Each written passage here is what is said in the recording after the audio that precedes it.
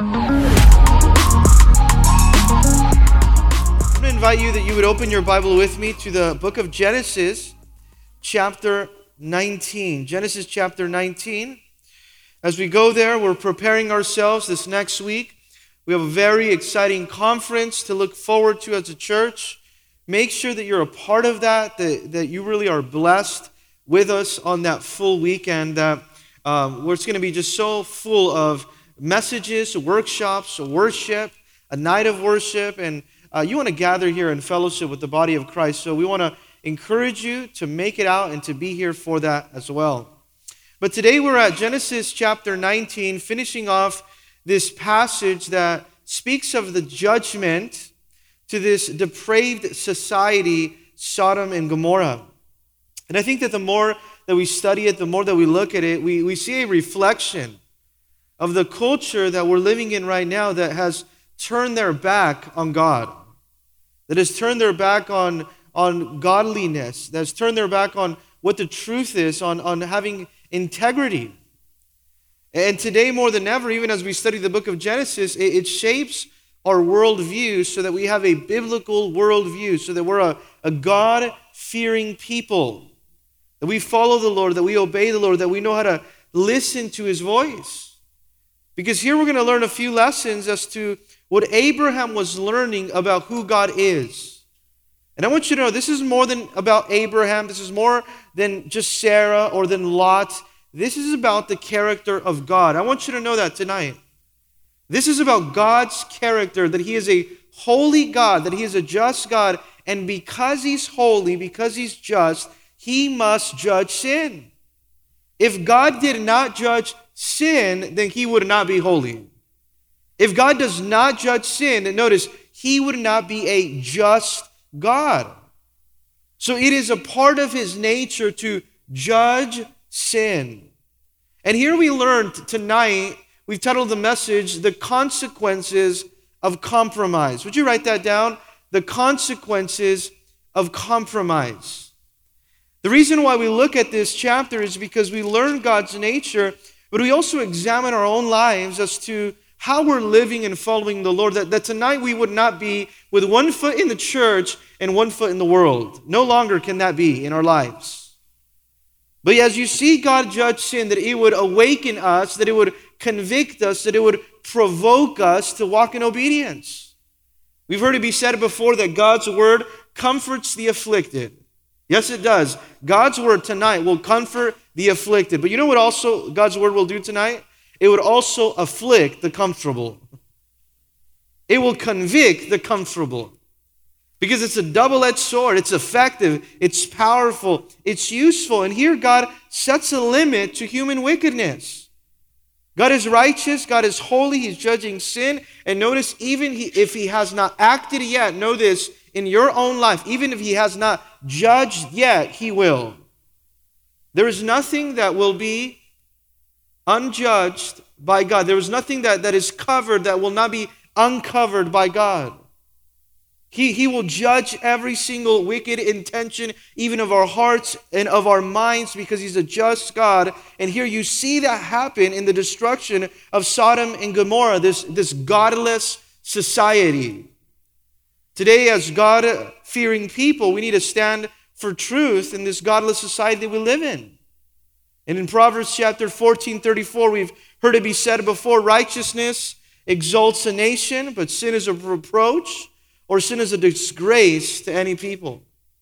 Righteousness is what exalts a nation before the Lord, but sin is a reproach to any people. Today we need to stand for righteousness. We need to stand for life. We must stand for Israel. We must stand for our biblical values. We must stand for the marriage that is constituted by God between one man and one woman. And we see that even in the text that we look at tonight before us in Genesis 19. But you see a man here that was given over to compromise and the consequences that took place in his life. While Abraham was a friend of God, notice Lot was a friend of the world. And today you see that contrast. Abraham was a friend of God. Lot was a friend of the world. This is a perfect example for us that we can't live a double life. You can't have a double standard in your life. In fact, we're not called to a double standard. You know what you're called to as a Christian? To a higher standard. To be blameless, to be holy, to be above reproach, without blame. And Lot here wanted to be a friend of the world. He wanted to become comfortable with the world. He wanted to be accepted by the world. It's a very dangerous thing to want to be accepted by the world. In fact, if we are to make a difference in this world, we need to be different from the world. Know that. If you want to make a difference in this world, we must be different from the world. In James 4:4, James exhorts the church, adulterers and adulteresses, you've been spiritually unfaithful to God. Do you not know that friendship with the world is enmity with God? Whoever therefore wants to be a friend with the world makes himself an enemy of God. And this is exactly what Lot is learning here. As God is judging, Lot is learning not to become affiliated or compromised with these ungodly relationships.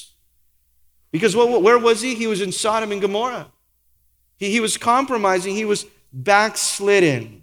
You know, there's a danger with living your entire life compromising that you end up backslidden as a believer.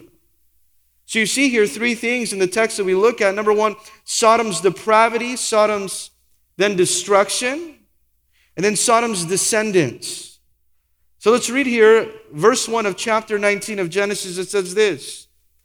Now the two angels came to Sodom in the evening, and Lot was sitting in the gate of Sodom. And when Lot saw them, he rose to meet them, and he bowed himself with his face toward the ground. And he said, Here now, my Lord, please turn in to your servant's house and spend the night and wash your feet. Then you may rise early and go your way. And they said, No, but we will spend the night in open square. But he insisted strongly, so they turned in to him and entered his house. And then he made a feast and baked unleavened bread, and they ate. Now before they lay down, the men of the city, the men of Sodom, both old and young, all the people from every quarter surrounded the house. And they called to Lot and said to him, Where's the men who came to you tonight? Bring them out to us that we may know them. And notice this word, carnally. Let's pray. Lord, we ask that tonight you would speak to us through your word, that we would fear you, Lord, that there would be a conviction in our lives, in our heart and mind about the way that we're living before you, God, that we would please you. Not only our actions outwardly, but our motivations inwardly. Lord, thank you for your word. We ask that today it would be effective in our lives. In Jesus' name, and together we said, amen. Now notice Sodom's depravity. What happens here is that Abraham was met here with the theophany of the Lord Jesus, a type of Christ in the Old Testament, Christ here making himself known to him in the Old Testament. But not only was he now visiting Abraham alone, but there was two angels with him. At the end of chapter 18, we see that the two angels headed towards Sodom. And Abraham walked them out, but when they arrived there, notice now the two angels came to Sodom. Here we have the confirmation that these two men, these two messengers that were with the Lord Jesus, were angels. These were angels that took on a human appearance. Now just imagine what an angel would look that takes on a human appearance. You can think of a beautiful now person, right? An angel that has taken on a human appearance. But what happens as they arrive at Lot here in verse 1, it says, In the evening, and Lot was sitting in the gate of Sodom. And when Lot saw them, he rose to meet them, and he bowed himself with his face toward the ground. Now, I want you to know something specifically here, is that to sit at the gate was a very prominent place in the city in ancient times. In fact, if you sat at the gate, it meant that you were a leader. It meant that you had some type of influence. It was like the city hall of the ancient city. And what happens here is that Lot finds himself in a place of influence or prominence or leadership here in the gate of the city of Sodom, this depraved city. And it just tells us that he has been accepted by them, that he's familiar by these depraved people, that he finds himself comfortable or he's condoning their behavior. He is now assimilated. He's become accustomed to this depraved society, that now he's a leader there. The weak convictions of Lot here in Sodom. And you find out that because of his weak convictions, notice what happens, that none of his friends and most of his family was not saved or spared because of this. So what you see there in verse 1 is that compromise destroys a testimony. Would you remember that tonight? Compromise destroys a testimony. Lot had destroyed his testimony. He had become too comfortable with the world. He had become too associated, too familiar now with the world. He's condoning them. And there he is now sitting at the gate. Do you remember in Psalms 1 where the psalmist would say, "Blessed is the man who does not walk, who does not sit, who does not stand in the counsel of the ungodly, nor sits in the place of the scornful." Well, here Lot was doing the exact opposite. He was sitting in the wrong place. He was accompanied by the wrong people. It's so important that we are very careful as to who we surround ourselves with, that we never become so comfortable in the world that we don't condone other people's sins. Because Lot here is demonstrating that he's walking and he's sitting and he's living in darkness. And just think about what the Apostle John said in 1 John chapter 1, verse 5. He would say this is the message which we've heard from him and declared to you, that God is light, and in him there's no darkness at all. If we say that we have fellowship with him and we walk in darkness, notice what it says. If you say you have fellowship with God, but you're walking in darkness, we lie and we don't practice the truth.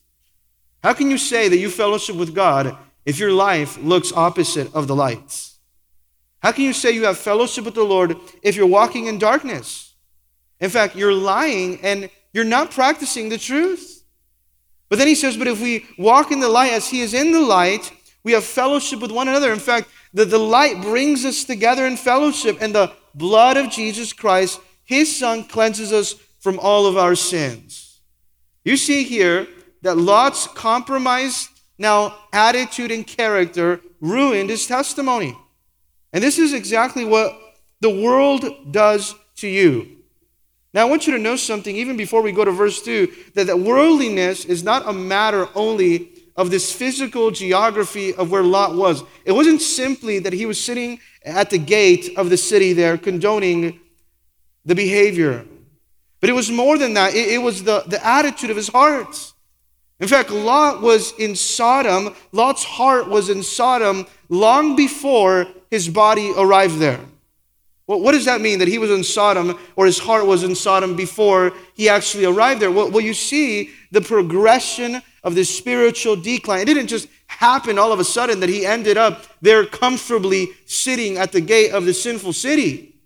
It didn't just happen overnight. In fact, it was a spiritual progression of this decline. Now you notice in Genesis chapter 13, what does it tell us? Genesis 13, that Lot was looking toward Sodom. What was he doing? His eyes were on Sodom. He was looking toward Sodom. And then at the end of chapter 13, towards the end, what does he do? After he looked towards Sodom, then he pitches his tent in Sodom, close to it. Very dangerous where you pitch your tent. Very dangerous where you choose to live, who you're surrounded by. Because he was attracted by Sodom, then he wanted to live close to Sodom, and then in Genesis 14, he moved into Sodom. And the spiritual progression of this decline in his life led to this, to live a carnal life and choose a worldly path. That's why it's very important what kind of friends that we have, where we choose to associate with, that we would not be unequally yoked with an unbeliever, that we would choose a fellowship, relationships that only promote the light of God's holiness. Because notice what happened to Lot. Eventually, he was influenced by them. And sometimes we say, oh, you know what, I'm going to win them to Christ. But notice this, that doesn't usually happen. When you surround yourself with the world, in fact, notice, the influence and the pressure is so strong in your life, you eventually start to compromise. And now he's going to lose everything when Sodom is destroyed, because he looked, He pitched his tent close to it. He moved into it. Now he's sitting at the gate.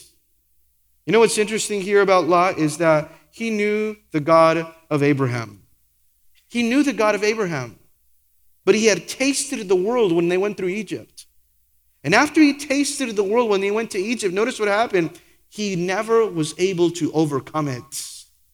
He fell in love with the world after he had a little taste of it. And it's so dangerous. You compromise a little leaven leavens a whole lump. What happened to Lot? He went through Egypt. He tasted Egypt. And now he said, now I want Sodom. Now let me get close to Sodom because I know what that tastes like. I know I've experienced that before, so I want to go back to it. The Apostle John would say the same thing in 1 John chapter 2:15. He says, don't love the world or the things of the world. If anyone loves the world, the love of the Father is not in him. For all that is in the world, the lust of the flesh, the lust of the eyes, and the pride of life, it is not of the Father, but it's of the world. You know what Lot had happened to him? He started to fall in love with the world. And because of that, he compromised. But it tells us this, that he received them. In verse 1, he bowed down to the ground with reverence and respect. He knew the truth, but he didn't obey it, notice. He had knowledge of God, but his life denied the power. Did you know that's possible? You can have the knowledge of God and your life denies the power because it's a compromised life. Here he is living outside of God's perfect will for his life because he's living for his own pleasure and not for obedience. So notice what happens, that he invites them to spend the night at his house. And it says, and he said, here now, my lords, please turn into your servant's house and spend the night and wash your feet, that then you may rise early and go on your way. Now, why does Lot here invite them into his house? Because he knows the depravity of that society, what these men are going to try to do to them. He sees them in appearance. He knows that they're guests. And he urges them, come into my house. Let me stay there, so that you would stay there, and then in the morning you could go on your way. And they said, no, but we will spend the night in the open square. This is a very dangerous thing for them to do. So he urges them in verse 3 again, but he insisted strongly. Notice what Lot is doing. He wants to protect them. He says, so they turned in to him and entered his house after he urged them. He pressed them. He insisted. He says, no, you have to come to my home and be my guest. And what does he do? He made them a feast, baked them unleavened bread, and they ate. Now, before they laid down, what had happened? There was only a few hours before they had gone into the city, that the men of the city, the men of Sodom, both old and young, and all the people from every quarter surrounded the house. The men of Sodom saw these two men that have come in, angels, had taken human form, and what happens is that they all go, they surround Lot's house, and they surround the house here with an aggressive attack against these two men. This was a polluted, this was a perverse homosexual attempt to rape these two men. And notice what happens here, because they surround the house. And notice what they yell out in verse 5, and they called to Lot and said, where are the men who came to you tonight? Where are they? Bring them out to us that we may know them carnally. You see that word right there, that we may know them, it's that Hebrew word yada, which is mentioned also in Genesis 14 or Genesis 4, where it describes sexual intercourse. And these men here, we know the sin of Sodom was homosexuality and this depravity. It says, where are those men? Bring them out that we would have sexual intercourse with them, that we would now pleasure ourselves fleshly or carnally with them. If you're with us last week, you learned that word sodomy comes from that word Sodom, because that's exactly where this homosexual behavior began. And these men were willing to break every type of principle of morality, of hospitality, for their own violent sexual gratifications. Notice what happens. They're openly saying, we want to know them carnally. We want to have now sexual relations with these men. This exactly is a simple behavior that is condemned by God. I want you to know that. Because the Bible speaks about it. The sin, the depravity of Sodom was a sin of homosexuality that is now judged and called out by God, that is an abomination by God. In Romans chapter 1, verse 26, you know what it says? It says, for this reason God gave them up to their vile passions. For even the woman exchanged their natural use for what is against nature. Likewise also the men, leaving their natural use of the woman, burn their lusts for one another. Men with men committing what is shameful or disgusting, abominable, that's what it means. And receiving in themselves the penalty of error which was due. And even as they did not like to retain God in their knowledge, God gave them up over to their debased mind, or to a reprobate mind, to do those things which are not fitting. You know, God has placed the moral law within our hearts. But the sinfulness of the flesh and the pleasures of the flesh was warring against that moral law that was instituted in our hearts and minds by God. And therefore they had a debased, a reprobate mind. And God gave them up over to that mind that they lived openly this sinful and homosexual behavior. This is a lifestyle that is forbidden by God. And what does the Bible say in 1 Corinthians chapter 6, verse 9? Don't you know that you would not be deceived, that fornicators, idolaters, nor adulterers, nor homosexuals, nor sodomites, nor thieves, nor covetous, nor drunkards, nor revilers, nor extortioners will inherit the kingdom of God.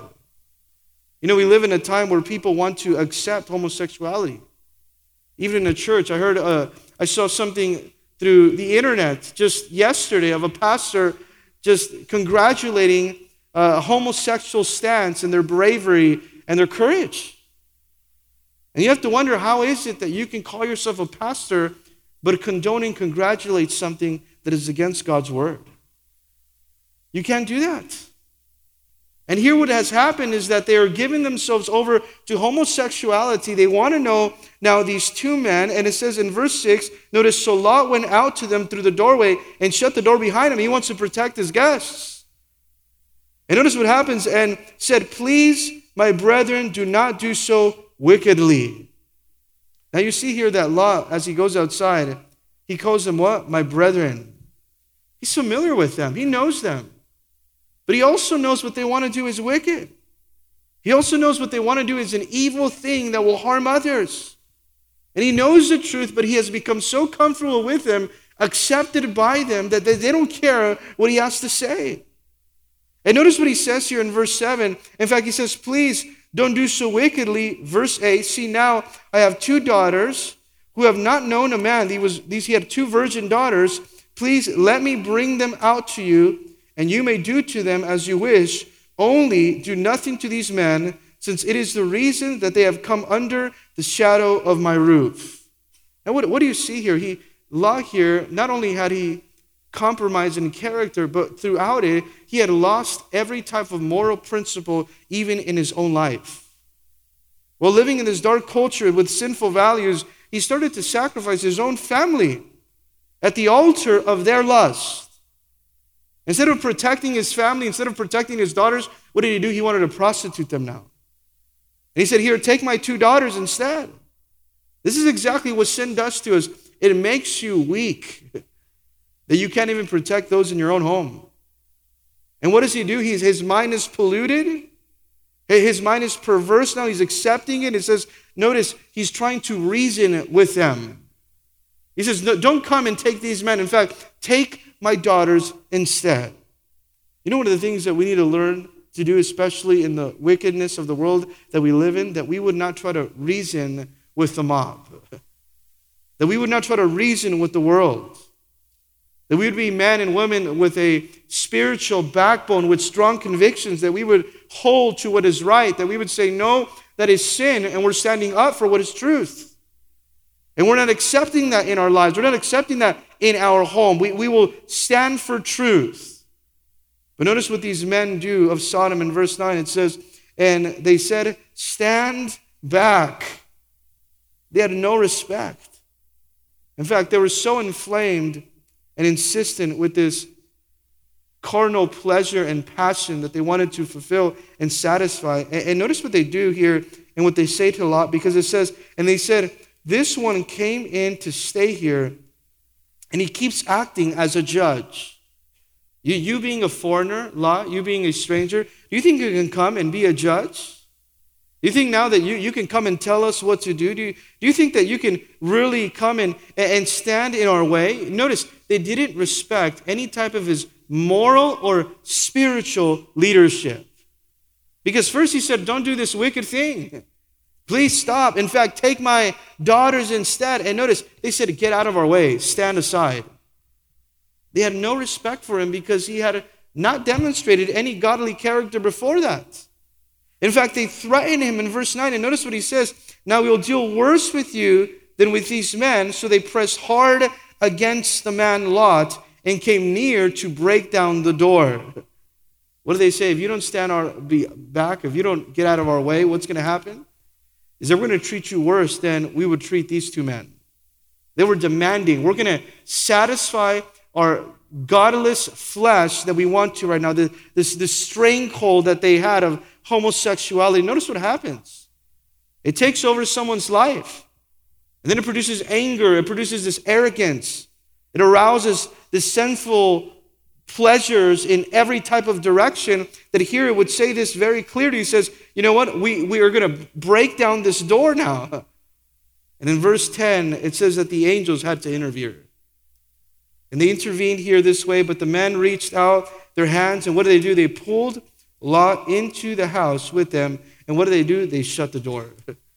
They grabbed Lot, they pulled him in, they shut the door now. And not only did they do that, but it says, and they struck the men that were in the doorway of the house with blindness. So they stopped them, both small and great, so that they became weary trying to find the door. Notice what they did, how repulsive their behavior was, that even after having been blind, what were they doing? They were still trying to get in. But it tells us here specifically in verse 11 that they couldn't find the door and they became weary now.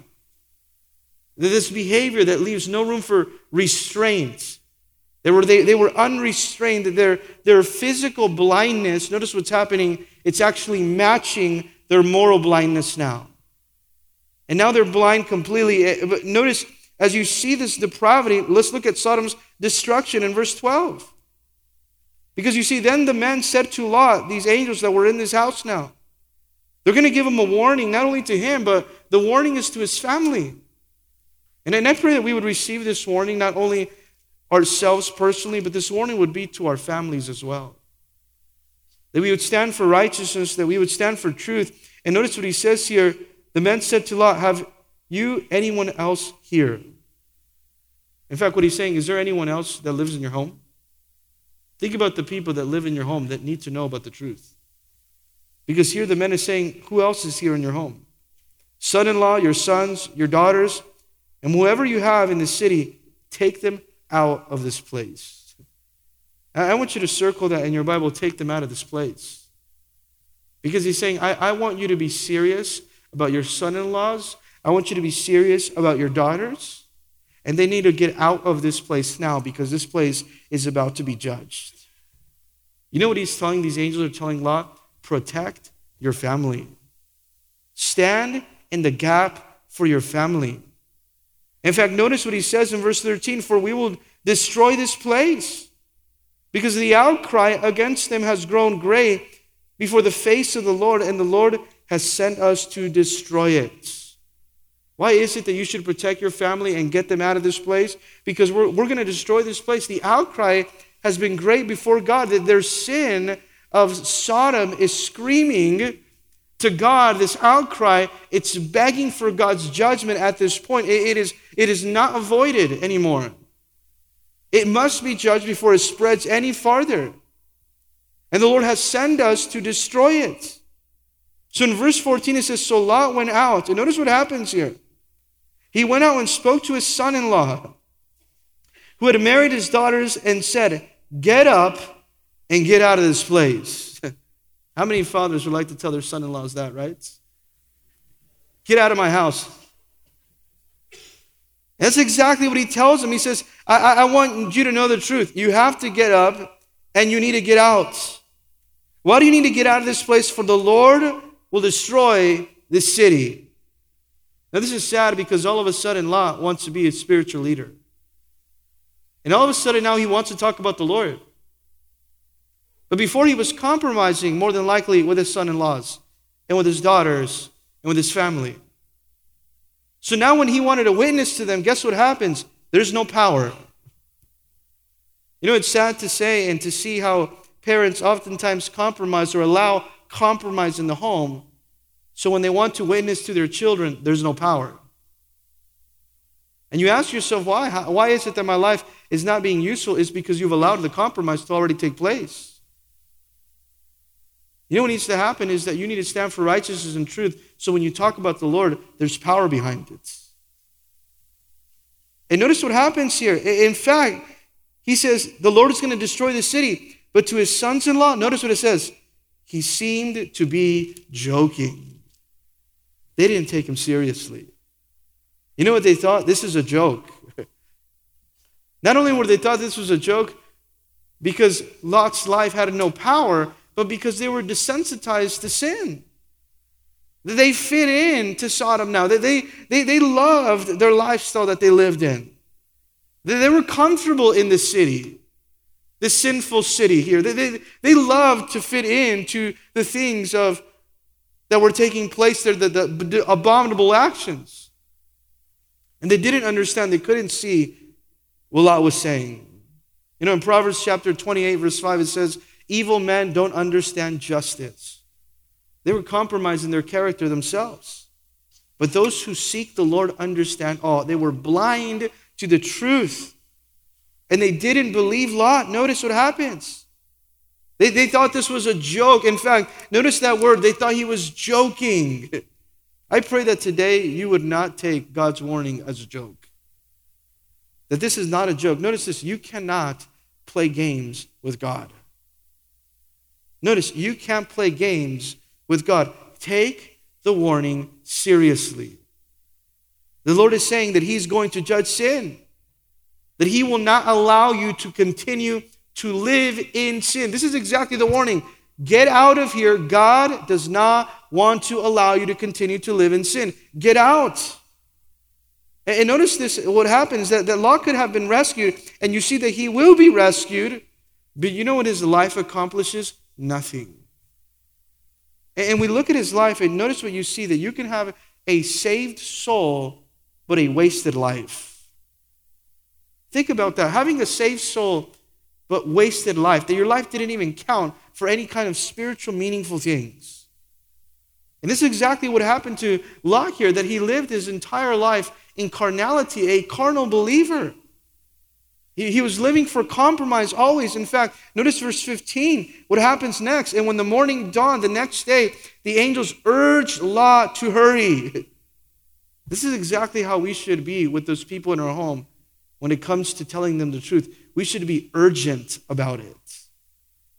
We should look with a heavy heart about it. In fact, notice what it says. He urged Lot, I want you to know that you would not delay, that you would not procrastinate, that you would know that if you don't accept Christ Jesus, this judgment is going to come upon your life.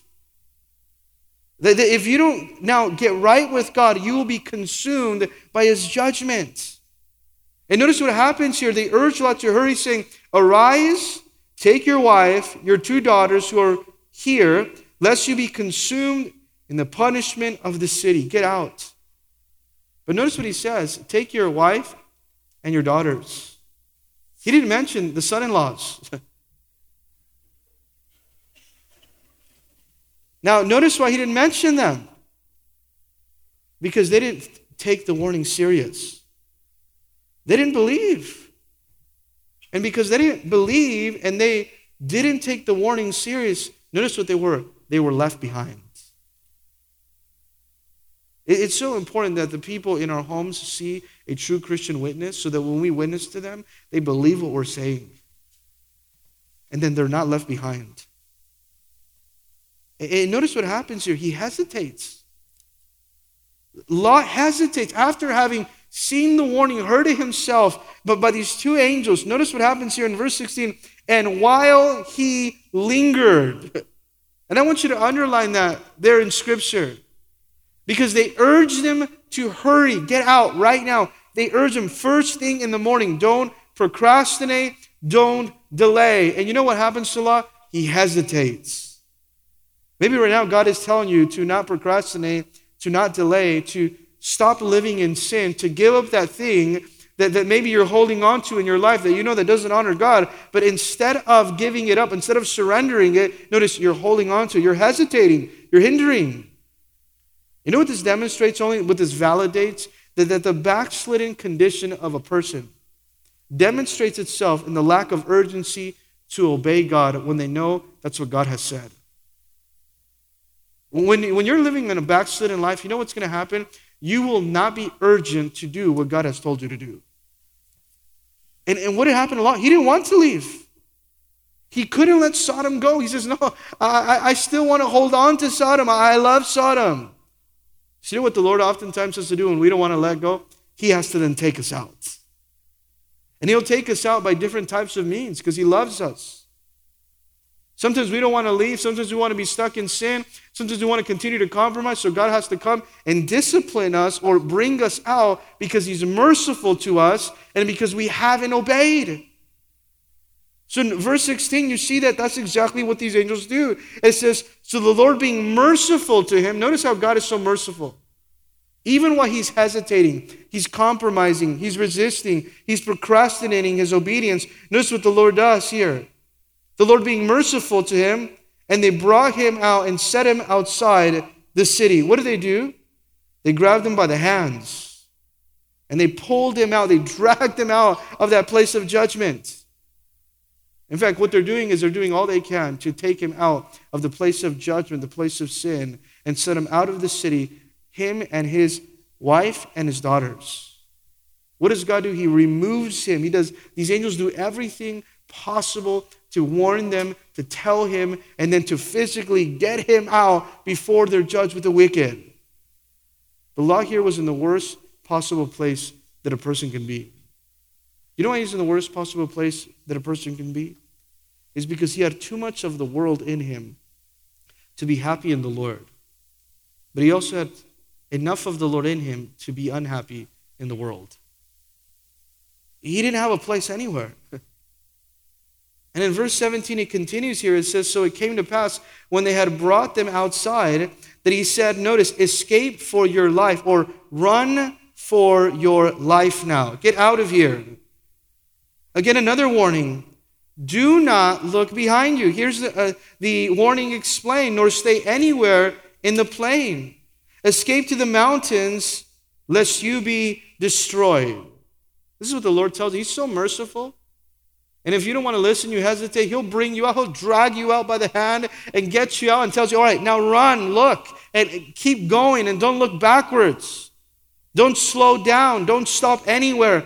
Don't be distracted. Just get out of this place of sin. Now, these are the same instructions in verse 17 that we have to live by as Christians. You know what the instructions is as believers here? We must flee the world, not looking back, not thinking about regrets or longings of what could have been our life in the world. Because he says, run, escape from the world, escape from the sin, and don't look back. But notice how specific it is here. Don't look back. And then again, he says it again. Escape, run to the mountains so that you're not destroyed. You see, there are consequences for looking back of the world. You know what happens? You begin to compromise. So he says, I've delivered you, but now I don't want you to look back. And I want you to know that God's delivered you, but he's told you to run and not look back. Don't look back. He's already delivered. He's been merciful to you, just like he's merciful here to Lot. He's been so gracious to pull you out of bondage, even when you were living a life of compromise as a Christian. And he says, go out and don't look back. But notice what Lot now responds the same way that we oftentimes respond as well. God has been so merciful. And notice how he responds in verse 18. Then Lot said, please, no, my Lord. How many times has the Lord done something he's told you to do, to obey? And no, you say, please, no, Lord, no. That doesn't make sense. You can't say the word no and Lord in the same sentence. And I want you to know that you cannot say the word no and Lord in the same sentence. If you call him Lord, everything he says should be yes. because it means that he's in charge, that he's your master.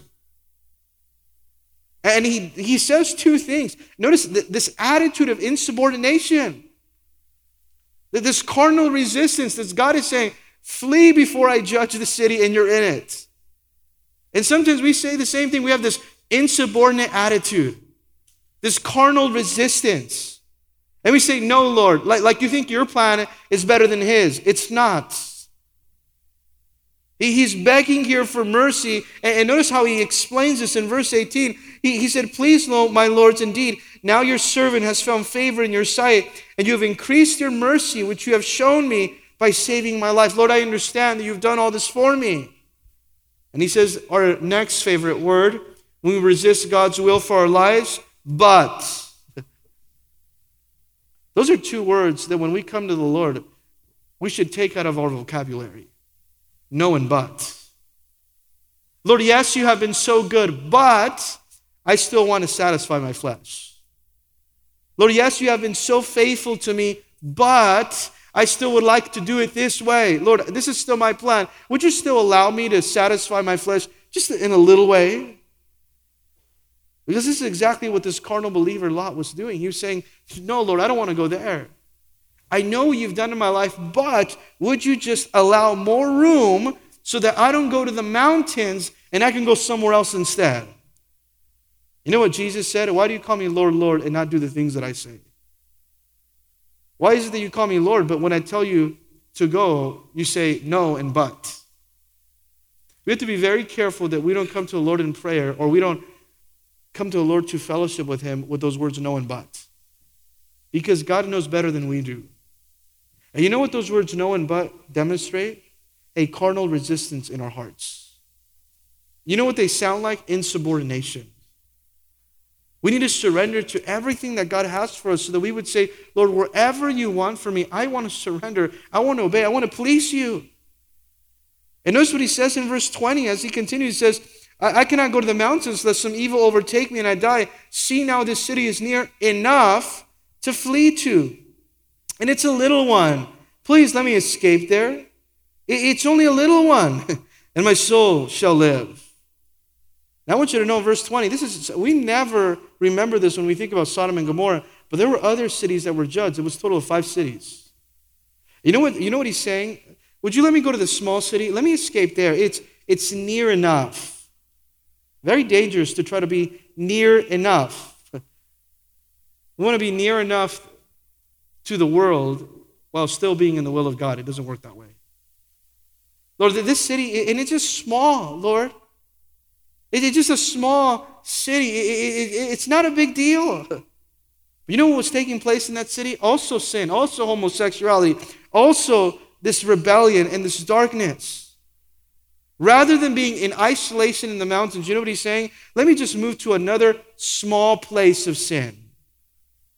And sometimes we say to the Lord the same way. Lord, let me move on to just instead of a small area of compromise. It's near enough, Lord. And we would say, you know what, how close can I get to the world while still being right with God? And the Lord is saying, I want you to get as far as possible from the world so that you can be right with me. So notice in verse 21, it would say here, and he said to him, see, I have favored you concerning this thing also, and that I will not overthrow this city, for you have spoken. What does it tell us? That God's intention was to overthrow it. But here is God's grace on Lot's life again. All right, I'm not going to overthrow it. I'll let you choose so that you can go there because you have made a choice. He granted his request, and notice what he says in verse 22, hurry, escape, for I cannot do anything until you arrive there. This is the character of God here. I want you to leave now because I can't do anything to Sodom until you leave. Until the righteous are removed. God would not violate his promise. And notice what happens here. Where sin abounds, grace abounds much more. This is where you see God's grace still upon Lot. That even when he's saying no, even when he's saying but, God is still being so gracious. And he's unwilling, he's sparing the righteous. He's unwilling to judge Sodom until they're fully gone. This is why we hold to a pre-tribulation rapture. This is one of the texts in the Old Testament that support the idea of a pre-tribulation rapture, that we know God will rapture his church and then the tribulation period will begin afterward. Why? Because it is God's character to not destroy the righteous with the wicked. You see it in Noah's life, you see here in Lot's life, that he will remove the righteous before destroying the wicked. This is God's mercy here. In 2 Peter chapter 2, verse 7, in fact, would you write this down? 2 Peter 2:7, it says, and turning the cities of Sodom and Gomorrah into ashes. Ashes, notice, condemned them to destruction, making them an example to those who afterward would live ungodly. And delivered the righteous Lot, who had oppressed by filthy conduct of the wicked. What did he do? He delivered him. For that righteous man dwelling among them tormented his righteous soul from day to day, seeing and hearing their lawless deeds.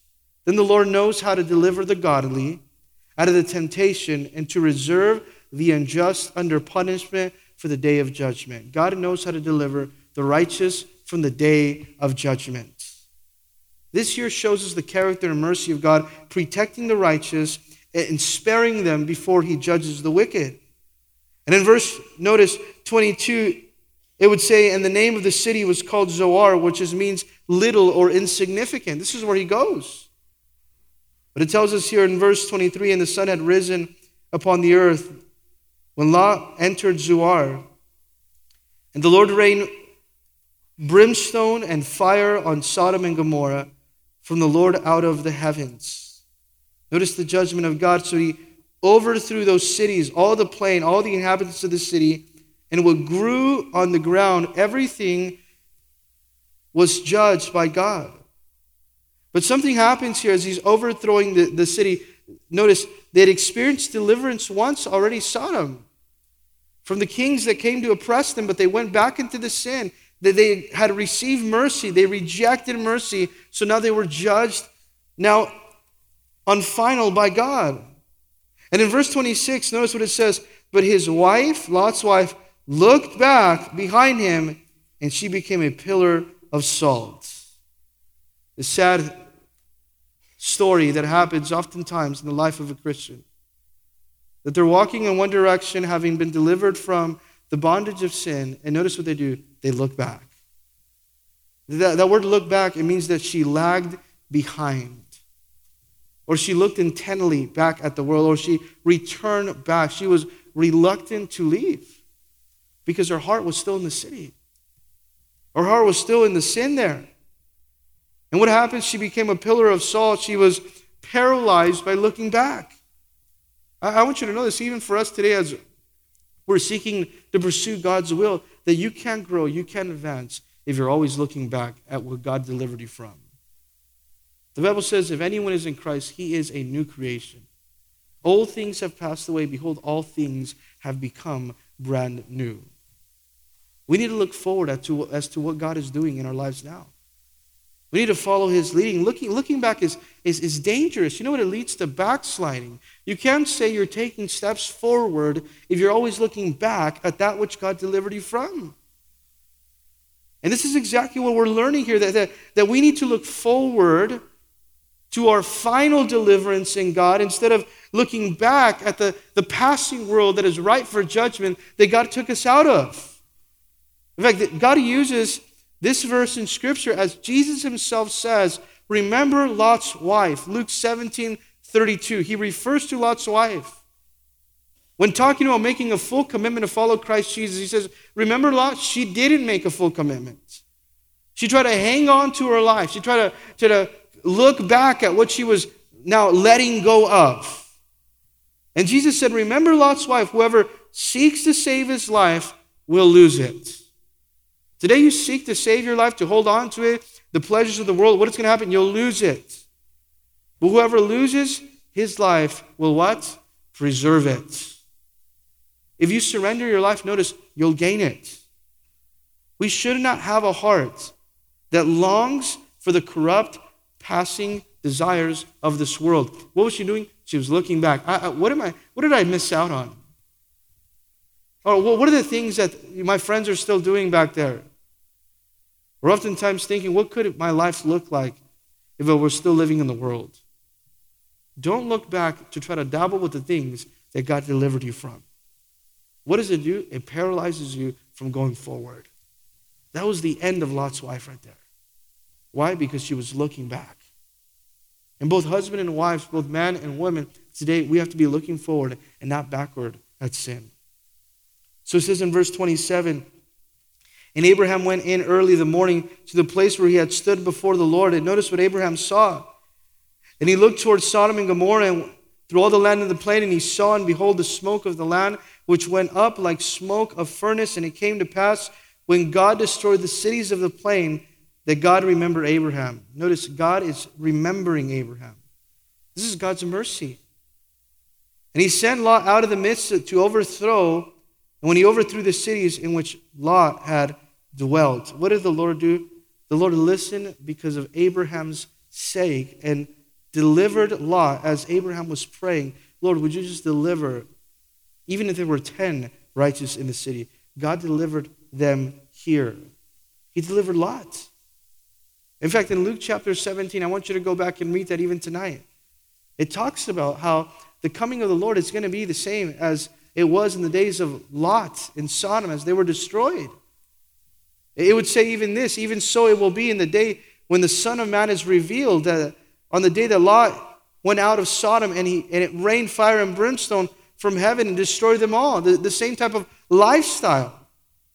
And notice what happens in verse 30. Then Lot went out of Zoar and he dwelt in the mountains. This is interesting. The Lord says, go to the mountains. He says, no, I'm scared to go to the mountains. Let me go to Zoar. Then he goes to Zoar, finds out that he's scared to live there. So he says, yeah, I should go to the mountains instead. It's exactly what God said in the beginning. So he ends up leaving Zoar. He goes to the mountains, and his 2 daughters were with him, and he was afraid to dwell in Zoar.